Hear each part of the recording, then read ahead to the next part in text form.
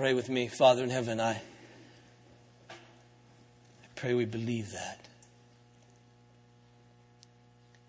I pray that what we've just sung really reflects the intentions, the desires, the affections of our hearts. I pray now that we can hear that very same message from the Scripture. That you would open our minds, hearts, very souls to embrace truth and be comforted by it. We demand of you no more than what you tell us, but that what you tell us will be sufficient to encourage us. And this I pray in Jesus' name. Amen. You may be seated. Turn please to Hebrews in chapter 12, please. Hebrews in chapter 12. I want to read verses 3 through 11. Hebrews in chapter 12, please.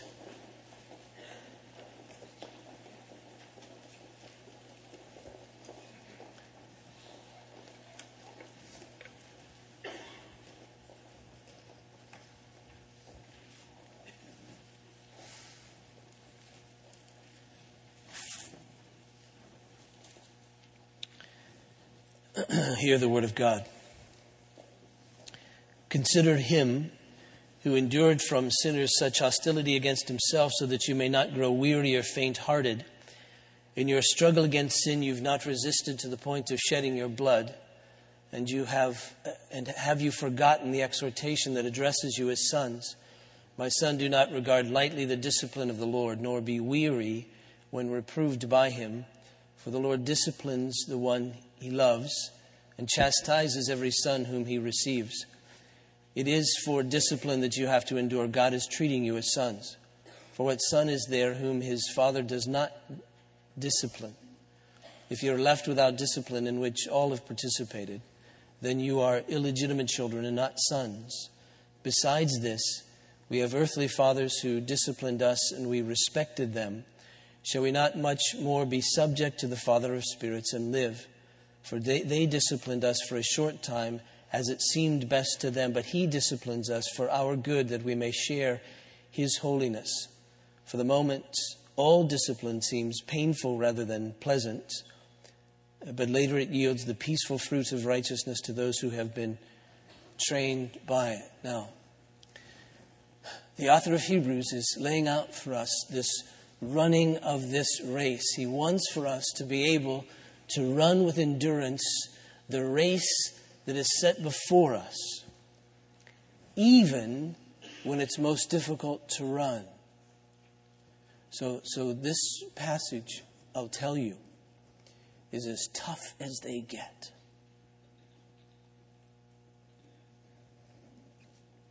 Now remember that he's talking to them about running this race, and that is a metaphor for living by faith. And he's saying that we're to run this race with endurance. So it's not a sprint. It's an ultra marathon, but it comes equipped with hurdles and obstacles in the midst of all that as well. And we're to continue to run it. And he wants us to run it with endurance. Now, he's given us a lot of great races in chapter 11. He's told us a lot of great races in chapter 11. But none of those races were run without a measure of sacrifice and pain, some much more than others. And so even in the midst of that sacrifice and pain, what he's about to lay out for us is how we're to run this race and how we're to continue to live by faith. And he comes to this point because of what we read in verse 3. He says, consider him, and the him there is Jesus. Consider him who endured from sinners such hostility against himself, so that you may not grow weary or faint-hearted. You see, he's looking at this community of people, and he's seeing some who are growing weary and faint-hearted. That is, living by faith is a very difficult and discouraging thing for them. And the reason that this is so dangerous is because he knows that if we become too weary, too faint-hearted, too discouraged, we won't run. And if we don't run, we won't finish. And if we don't finish, we won't get the prize. And so what he's concerned for them is the same thing he's been concerned about all the time. Concerned for them, concerned for us, really, by the Holy Spirit, is that we continue to run and we don't stop enduring this race So that's his concern. Now, we see that the cause of this potential weariness for them, in verse 3, it may well be like it was with Jesus. That is, this hostility from sinners. He compares their situation with the situation with Jesus. He says, consider him who endured from sinners such hostility against himself, so that you may not grow weary or faint-hearted. He's saying, look at Jesus. He experienced great suffering at the hands of sinners, which we know he did all his life. Most especially we see it at the cross. Most especially we see it the hours before the cross. We see it as he's being crucified, this hostility. And he said, now look at Jesus. On the one hand, he's saying to them, you haven't suffered like Jesus had. I mean, that just is a given. None of us have suffered like Jesus has suffered. But he's saying, look to him. Endure as he endured. Verse 4, in your struggle against sin, he says, you've not yet resisted to the point of shedding your blood. And that's a wonderful thing. It's that word yet that is troubling. You see, they've certainly experienced a measure of persecution. We read in chapter 10 about how some were arrested and their property plundered and all of that. But now he said, look to Jesus, but you haven't yet resisted in your struggle against sin to the shedding of blood. Not yet, but understand that isn't out of the realm of possibility. That isn't out of the question. It still may happen. And so you can imagine the kind of weariness that comes from being closer to that than you and I are. I mean, they've already seen some of their friends arrested. Some of them may have been arrested themselves. They've already realized that their property has been plundered. You know, when they go home at night, their toaster isn't there, and their car isn't there, and their TV isn't there, and whatever it is that they possessed isn't there. And that's a great recognition that I'm that close from further persecution. They're that close into the life of my family. So think about going to bed with that on your mind, you see. So he's saying, and it could even get worse than this, even yet resisted to the shedding of blood. And so the weariness, the discouragement that can come in the midst of that. We see in verse 11, he says, for the moment all discipline seems painful rather than pleasant. So you get a sense that many of them are living in pain. Not in the pleasantness of life, but in the pain of that. You might ask, well, why would this make them grow weary? Well, I think we know why. While we may not be in the same situation as they, in our struggle against sin, we understand that the effects of sin in the context of life can make us quite weary in the race and in the run. We know that sin wreaks havoc in relationships. That our selfishness and our envy and our jealousy and our misunderstandings and all those kinds of things that take place in relationships wreak havoc on them and make us weary in the midst of those kinds of relationships. We realize that anxiety and fear, because of the effects of sin in life, make life wearying. We worry. And we have reason to worry, don't we? I mean, we have reason to worry about our careers because we see others fail and careers come to ruin in other people's lives and unemployment. We worry about our finances because of what we see happen in the lives of other people. We worry about our health because of what we see happen around us, what may even be happening to us. We worry about those we love because we can lose them, because we see what happens in the world around us and all of that. And we know that that's a struggle against the effects of sin. And it becomes wearying to live like that, to worry like that. We see the distress that takes place in the world. And we wonder, how can we live in a world like this? I mean, just this week, a 7th grade teacher beat up the 12th grade teacher of her daughter in the front of all the kids. I mean, that happened in the good old US of A. I mean, just this week, a pipeline exploded in Nicaragua and killed 200 people. There's fighting in Somalia where 130 at least people have been killed. 280 people have been wounded. That happens every day. You know the headlines. You read this stuff. And don't you begin to wonder after a while, how can we live in the context of a world like this? I mean, we may have built fences around our own lives to some degree, but we have to peer into this and we realize this is really going on. This really happens in the world in which we live, and it creates a weariness in us, a wondering, can I continue to live and to persevere and to run this race here that it's been set before me by God? It may well be very normal to become weary. And that's not even to mention just the personal struggle we have with our own sinfulness and how wearying that gets over and over and over again. These same sins keep besetting us and coming into our lives, and we keep struggling with them and trying to lay them aside and repent of them and turn away from them. And then tomorrow the same kind of thing happens, and it just gets weary. You just want to be done with all of that. And then, of course, the potential threat always of any external hostility that can come towards us just because we name the name of Christ, just because we're followers of Christ. Very normal to become weary. We wonder, is anybody really minding this store?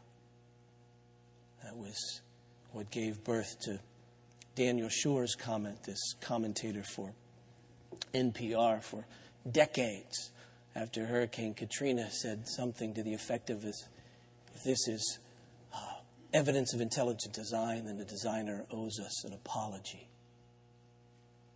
And while we may get angry at a statement like that, the truth of the matter is, we get a sense about where that's coming from, what that looks like in the context of life. We read in the Bible that Jesus is the King. We wonder, is he really ruling when we see what we see? We read that he's our good shepherd, but we wonder, is he really nurturing when we see what we see? We read that God is our Father.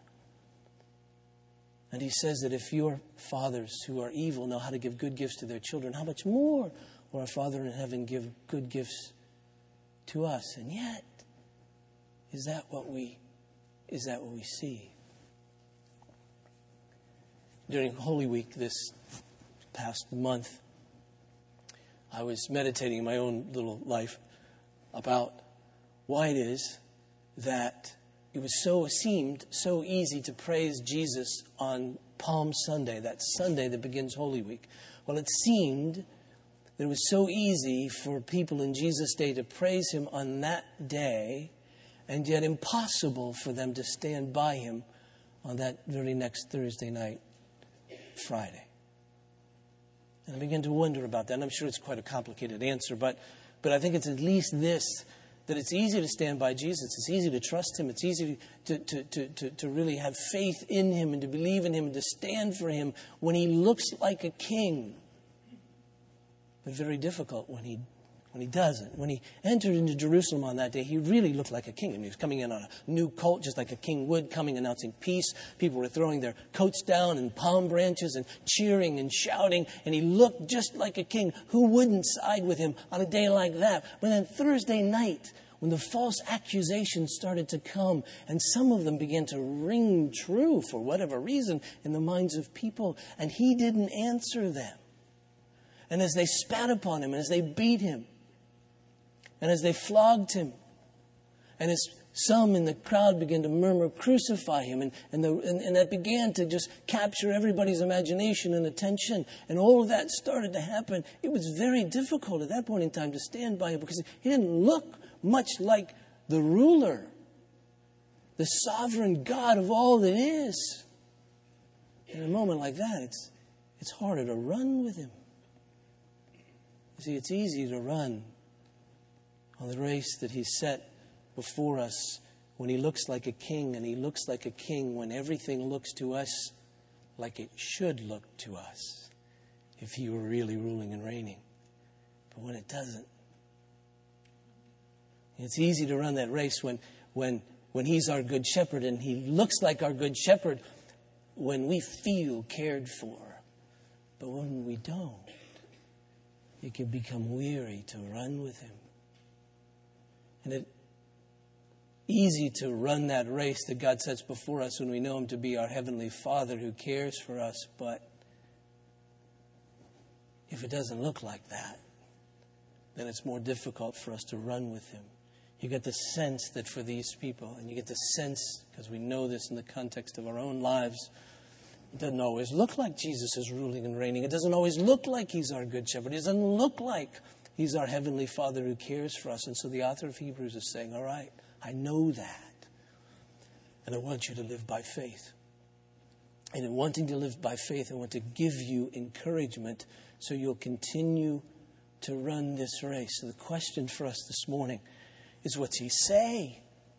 What's he say to us that is to encourage us to continue to run the race. So I want you to sort of increase or create in you, if it doesn't already exist, an expectancy from God, that He's going to give to you what you need to know and receive in order to continue to run this race and not be weary. That should be your expectation as you come to a passage like this. If you're reading this in your quiet time, what should be your expectation is, all right, He's going to tell me something that will enable me to not be weary.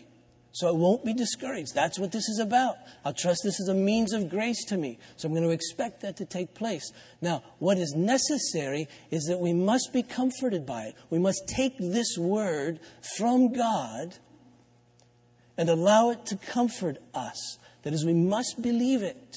And as we believe it, it will comfort us.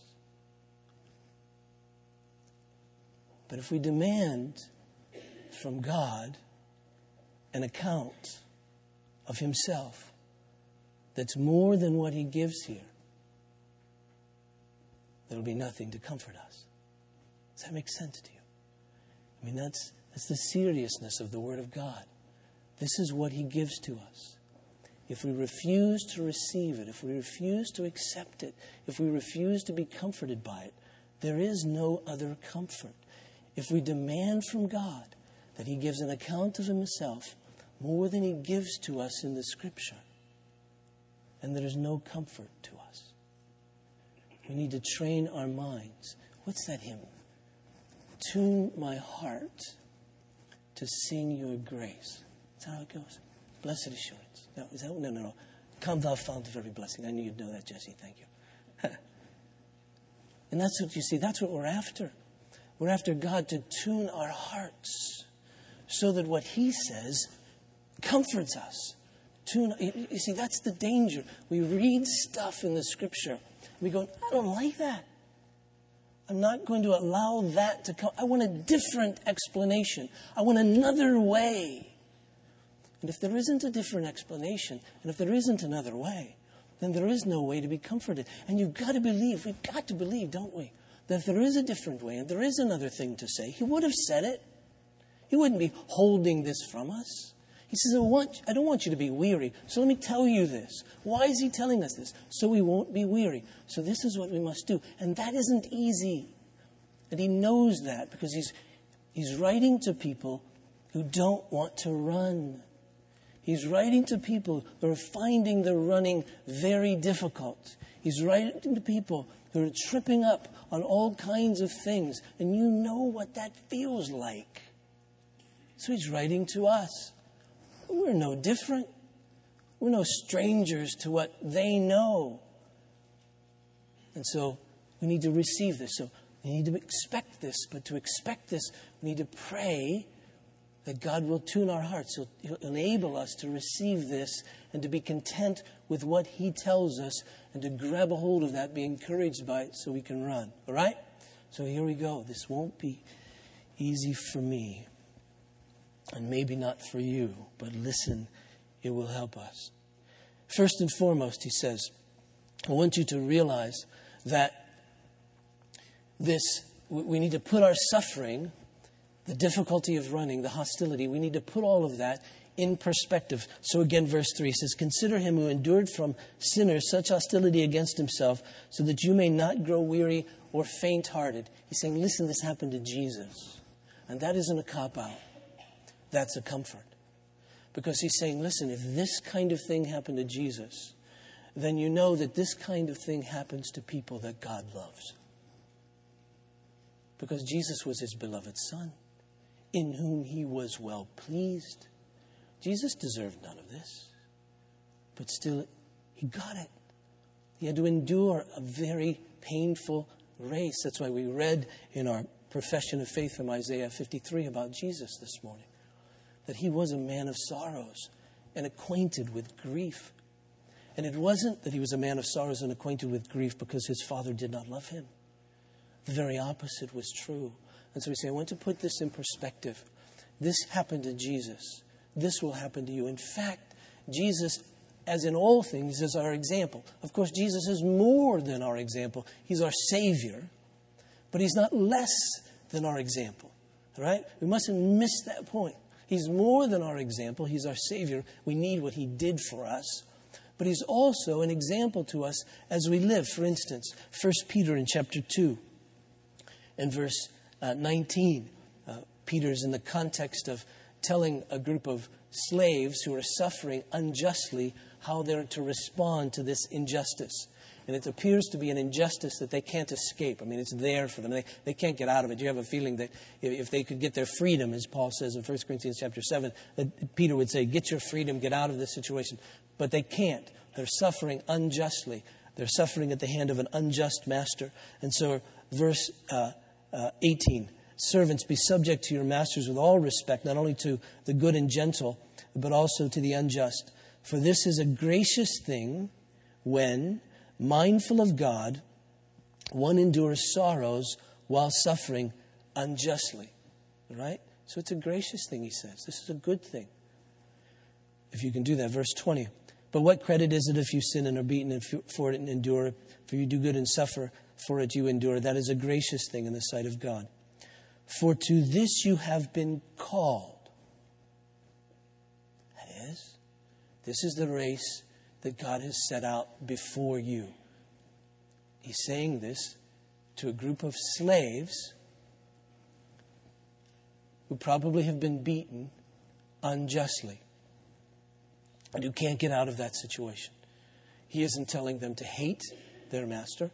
He isn't telling them to subvert their master. He's saying that you've been called to this, that this is the race that God has set out before you. Okay? For to this you've been called, because Christ also suffered for you, leaving you an example so that you might follow in His steps. This happened to Jesus, he's saying. The very same thing. This doesn't mean that God isn't sovereign and ruling and reigning. He is. It doesn't mean that He doesn't love you. He does. Because all of these things happened to Jesus, over whom He ruled and reigned and whom He loved as His very beloved Son. So Jesus sets this as an example for us. Verse 22, so follow it. He committed no sin, neither was deceit found in His mouth. When He was reviled, He didn't revile in return. When He suffered, He didn't threaten, but continued entrusting Himself to Him who judges justly. He trusted His Heavenly Father. Now, any onlooker onto that situation would say he hasn't got a Heavenly Father who cares for him. But Jesus wasn't living by sight. He was living by faith. He was living by truth. He was living by what he knew about God. And so he trusted his Heavenly Father, even though it may not have felt like he had a Heavenly Father. And he's saying these slaves to do the very same thing. All right? Why? Because it happened to Jesus. So don't think because it's happening to you that God doesn't love you.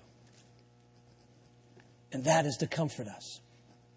That's to say that this isn't because He doesn't love you. It isn't because He isn't ruling and reigning. And then notice He relates this suffering of theirs to discipline. And the discipline of a Heavenly Father. Now, when we think of discipline, we think of disciplining a child generally. That comes to mind. So we think of spanking. We think of timeouts. We think of grounding. We think of correcting because they've done something wrong. Now, that certainly is a part of discipline. But that isn't the guts of discipline. That isn't the primary understanding of the word discipline. The word discipline really means education, instruction, training. For instance, we use it like this. You could ask a student, for instance, what is your major? Or you could ask a student, what is your discipline? Now, if you ask them what is your discipline, unless they were from about 1950, they might not understand what you're trying to say. But they should. Because the word simply means, in what are you being instructed? In what are you being trained? That's your discipline. That's your area of study. And their professor is their discipler. He's their teacher. He's their discipler. And so he disciplines them, or she disciplines them by lectures, instruction, by guiding their reading, through discussions and by way of examinations. That's the disciplinary process in a university. It doesn't mean anybody's being spanked.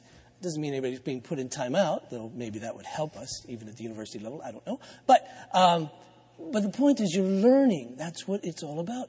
And so he is saying, he's relating our suffering to being disciplined. That is, our suffering to being trained. Notice how he puts it in verse 11. He said, for the moment all discipline seems painful rather than pleasant, but later it yields the peaceful fruit of righteousness to those who have been trained by it.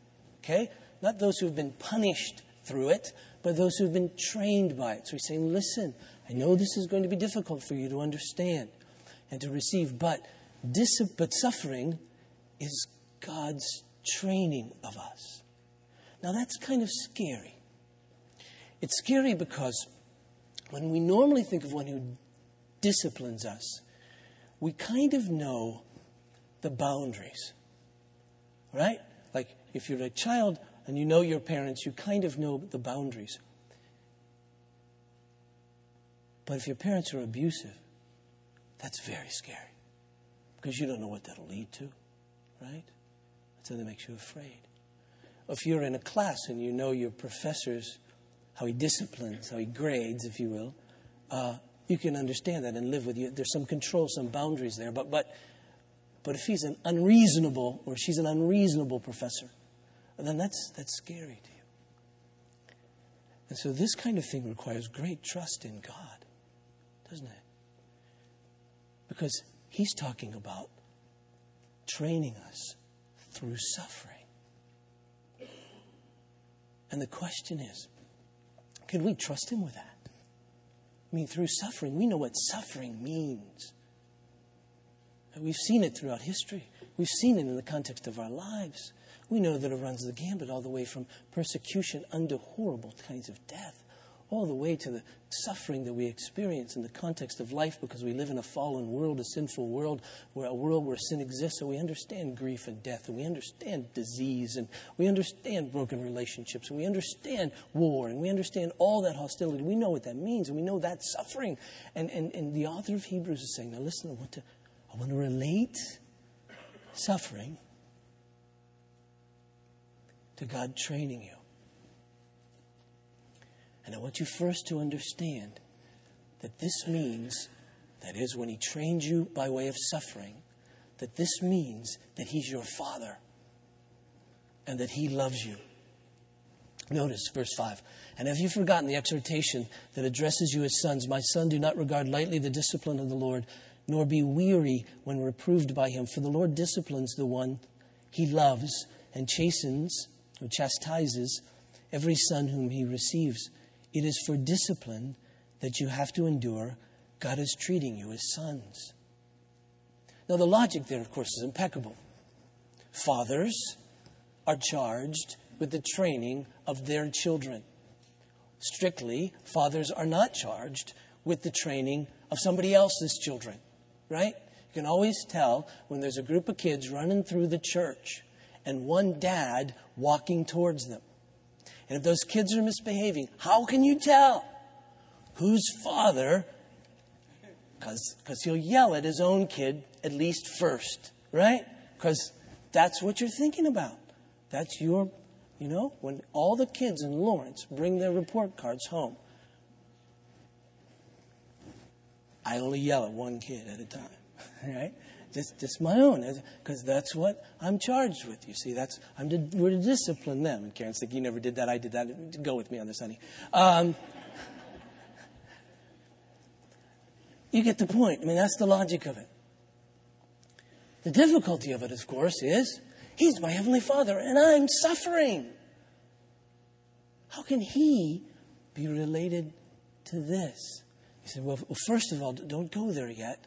What I first want you to see is that I have in mind that this is going to train you. And you say, but everybody suffers, not just the children of God. I mean, everybody suffers. Read the paper. Everybody suffers. Nobody misses suffering. Everybody suffers. And he said, I know. But not everybody's trained by it. Not everybody's mine. For those who belong to God through Christ, that is his children. Remember, not everybody's a child of God. When you hear those general expressions in political rallies that we're all children of God, understand they're wrong, but what they're trying to say is that God is our creator, and that would be right. But when we're talking about the personal fatherhood of God, the scripture says, to those who believed him, to those who received him, to those who believed in his name, to those very ones, he gave the right, that is the authority, to be called children of God. Those are the ones he gave birth certificates to. Those are the ones that you say, see, I'm a child of God. I have the authority to take his name for myself. I have the right to do that because I've been born of his Spirit. And so he's talking to those. Now, for those who don't belong to him, this suffering is simply, I say this gently, I hope, it's simply a precursor to judgment. That's all it is. It's simply a precursor. It's a warning shot, if you will, if I could say that crassly. It's a precursor to judgment. For those who belong to him, this isn't punishment for sin. Jesus has taken that. This is redemptive. This is to repair. This is to restore. This is to instruct. This is to train. Right? And so that's the difference. And the training, he says, is holiness. Notice in middle of verse 9. He says, shall we not much more be subject to the fathers of spirits and lived? For they disciplined us, that is our earthly fathers, for a short time as it seemed best to them. But he disciplines us for our good, that we may share in his holiness. You see, what he wants out of us, that what is designed for us is that we be holy. That's the training that is going to come. And this training in holiness is no abstract concept. This is real. This is the very character of Christ being formed in us. The famous verse that we all use and misuse, Romans 8:28, for God causes all things to work together for good to those who love him and are called according to his purpose. The good that God causes all things to work together for is our holiness. That is, that we would be conformed to the image of Christ. Read verse 29 and 30. We're predestined to be conformed to the image of Christ. That's the good. And that's holiness. The way Paul puts it in Galatians chapter 4, he speaks of Christ being formed in us. The way he talks about it in Galatians chapter 5, as he talks about the fruit of the Spirit growing in us. That's the very character of Christ in us. That's holiness. And God is saying, this suffering is my training that will enable you to share in my holiness. That's to comfort us. That's to say, okay, I realize that this is really important. I realize that this is really valuable. But I know what you're thinking, if you're thinking with me. This is what I thought, at least. First thought comes to my mind was, all right, if this suffering is a sign of God's love to me, then don't love me so much. Right? Don't love me so much. And if this discipline is to train me to holiness, 80%'s fine. Right? But of course, that's all wrong. And the author of Hebrews says, no, I want you to understand that holiness is that important. Holiness is that valuable. And I say, I don't have a category in my brain at this point in my lack of sanctification to see how my holiness is worth that tragedy. I can't make that call. Your earthly dad can't make that kind of call, right? The President of the United States can't make that kind of call. Your professor can't make that kind of call. Your doctor can't make that kind of call. Only God can make that kind of call. Right? He's the only one who can be trusted to compare relative values and come up right every time. You see, the reason that we can say, if that's what it takes, don't love me so much, it's only because we think deep down inside that if we were God, things would be much better. I mean, we think that, don't we? We think that if I were God, that never would have happened.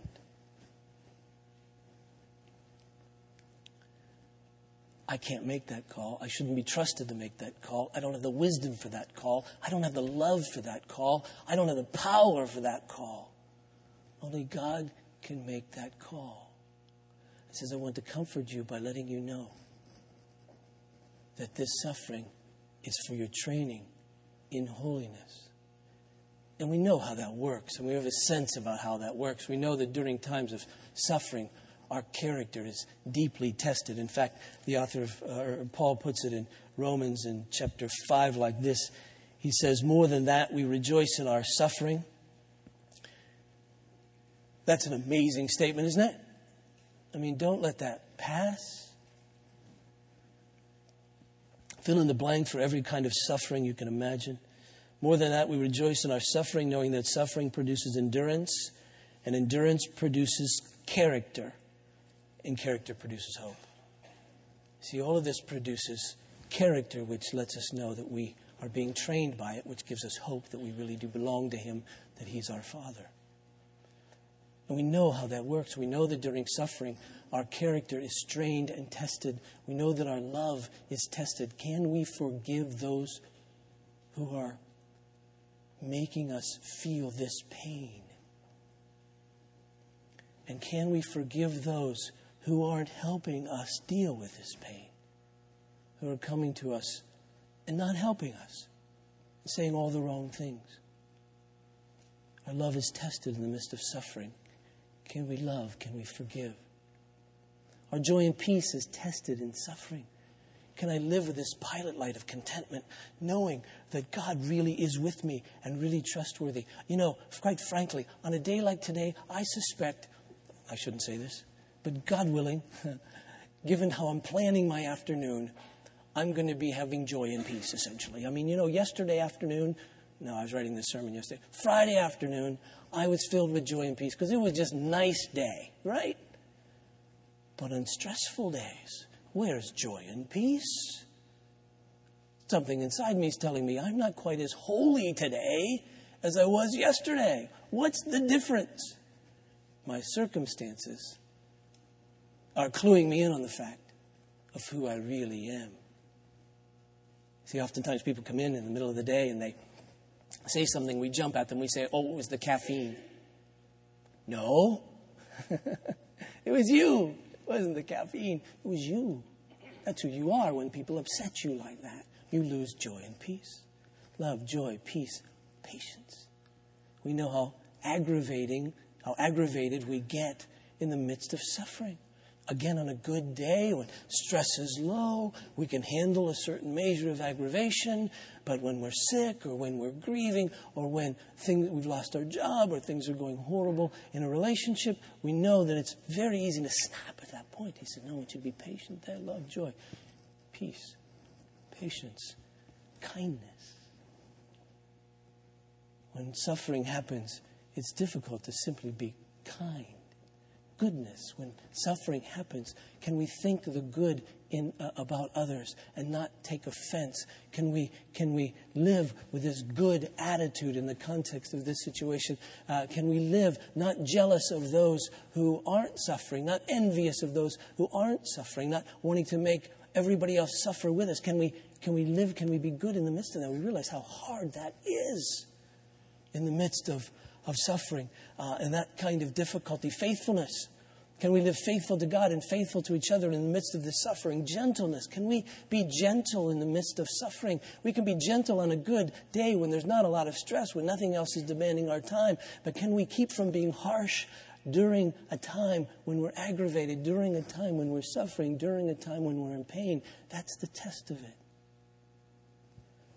Self-control. Can we handle these emotions and affections and the words that we say and how we say them and what we do in the midst of these times of suffering? How are we going to cope?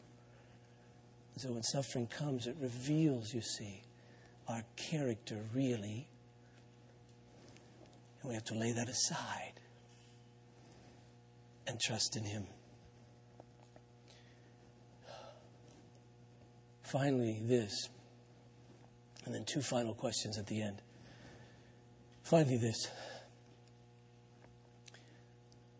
God relates this suffering to Himself.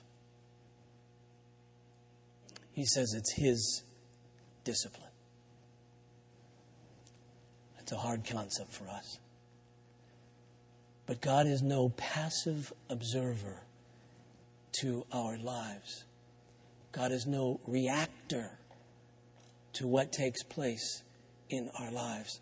God isn't sitting around watching, and then when bad things happen to us, when suffering comes upon us, He then doesn't say, okay, I'll get to work and I'll make something good out of this. See, He isn't like that. Well, He does make good out of stuff. But God's God. And however difficult the concept is for us to understand, nothing takes place without Him ordaining it. Because He's God. That's who He is. He can stop anything. And so He has to ordain it, or it won't happen. And we wonder how that can be. You remember the story of Joseph, right? Joseph ranged in the Old Testament, this young boy, somewhere between naive and arrogant. He had some great dreams, and then he had the audacity to tell his brothers and his parents that in those dreams they all sort of bowed down to him. Not wise to do. His brothers got angry, as you might suspect. They were going to kill him, but they decided simply to sell him into slavery, which they did, and convince their father that he was killed. Now, Joseph's life after being sold in slavery had its ups and downs. A huge down was when he was arrested and tried and convicted for sexual harassment of his boss's wife, thrown into prison.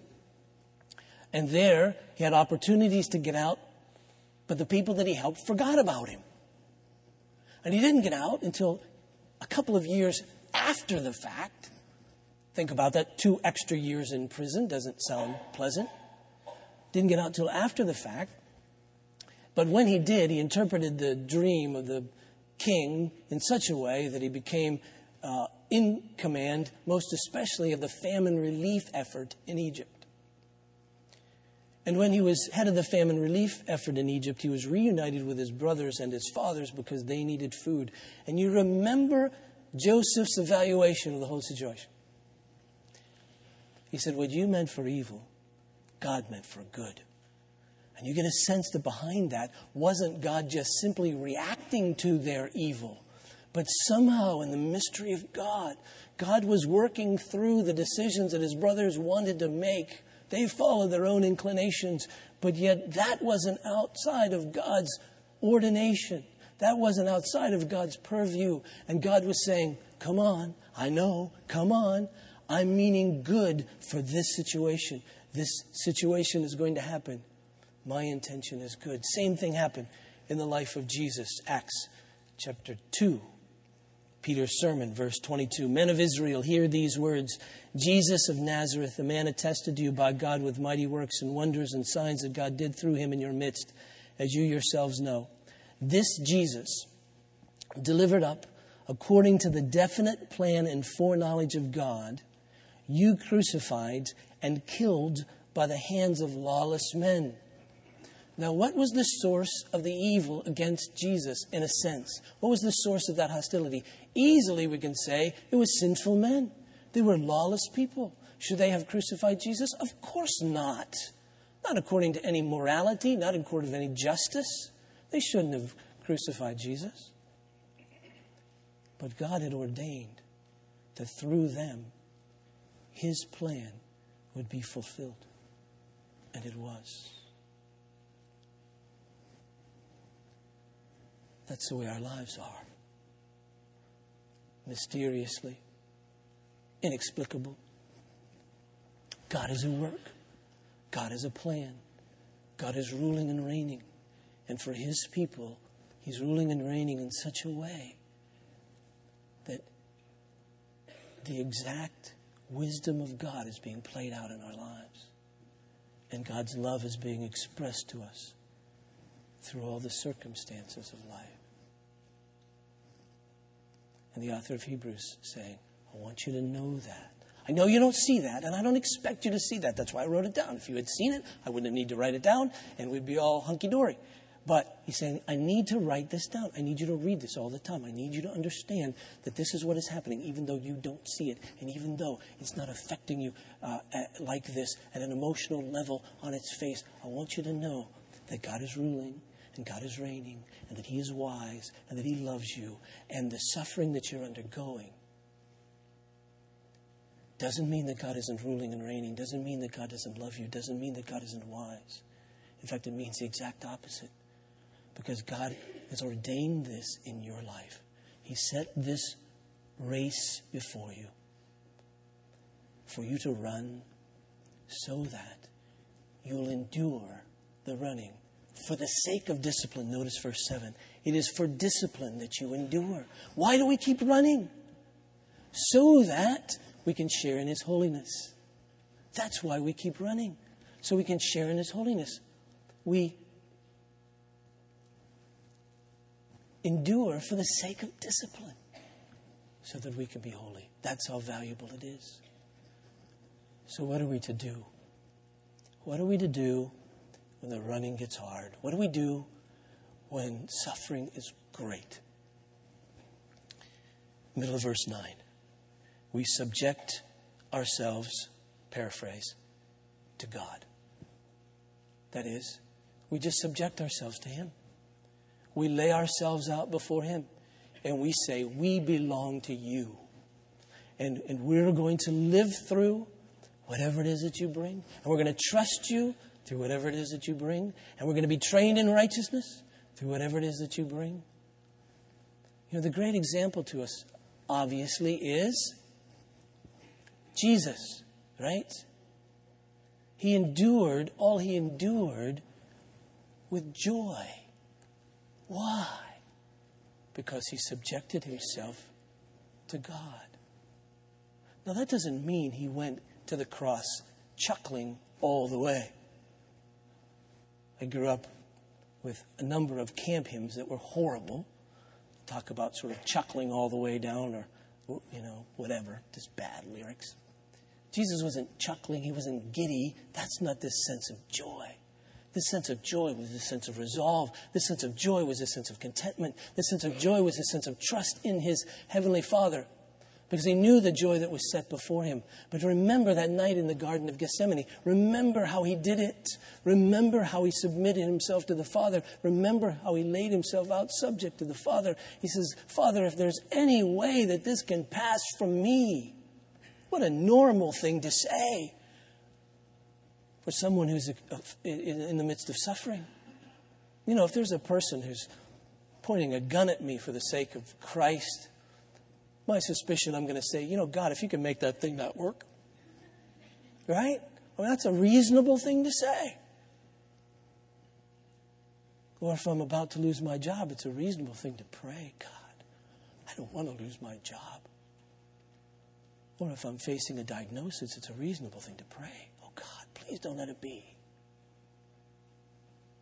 If I'm in the midst of a relationship that looks like it's breaking, it's not unreasonable to me to pray, oh, God, please heal this. But then the next line is of such great importance. Jesus said, but I subject myself to you. And my will, but your will. I'm willing. The sense of joy, whatever that means to you, I'm willing to keep running. And Jesus would say, I'm going to run. I'm going to get up from here. I'm going to run right into the hands of my accusers and arresters, if that's your will for me. I'm going to run from there to be tried. I'm going to run from there to be beaten. I'm going to run from there to the cross because I trust you. And I trust you won't leave my soul to the grave, but that you'll raise me to life. And notice how the author of Hebrews puts it. He says, besides this, we have earthly fathers who disciplined us and we respected them. Shall we not much more be subject to the Father of spirits and live? See, that's it. He says, listen, if you'll take this comfort that says, I know what it looks like to you, but I do love you. I know what it looks like to you, but I'm ruling and reigning. I know what it looks like to you, but I'm really wise. I know what it looks like to you, but running this race like this, in the midst of this pain and suffering, is of great value. And God would say, I'm the only one who can make that call, and I've made that call. So trust me and run. And be trained in holiness. And that won't be easy. That's why I'm telling you this. It's a hard run. There's obstacles and hurdles. And you don't get to stop as long as you live. I want you to run this race. And I want you to trust me. May God comfort us with that. Let's pray, Father. God, I pray for me and for us, that we won't demand any more account of yourself than what you give us in your word. And that we would take this and live upon it. That it would feed our minds. And so, God, when we begin to think that you don't love us, or to think that you're not wise, or to think that in some way, shape, or form, you're not ruling, that we would feed from this word, and this would become what we see. This would become sight to us. We'd know this to be true. And Father, if ever we think it isn't worth it, if ever we think that the holiness that you're birthing and maturing in us isn't worth the suffering, I pray you remind us that it's for holiness that we endure. And that by faith, you will enable us to see the value of this holiness. So that we would be encouraged. And that we would lay aside every sin that's exposed. And that we would grow in holiness. That we might have hope. And we pray this in Jesus' name. Amen. Before the benediction, before I ask you to stand, let me invite to come up some folks who have joined with us recently. The names I have before me I will read, and as I read your name, if you'll come up and just stand up here in front of us. And then I have some questions for you, and then we'll have the benediction. The response to the benediction is this: I am subject to God. Hallelujah. So when you say I'm subject to God, what you're saying is I understand He's sovereign, He loves me and all of that, and I'm His. And then to say that makes me happy. Hallelujah. Please receive this as God's benediction. Now to Him who is able to keep you from falling and to present you blameless before His glorious presence, and that with great joy. To only wise God and Savior Jesus Christ to be glory, dominion, majesty, and power, both now and forevermore. And all God's people said, I'm subject to God. Hallelujah.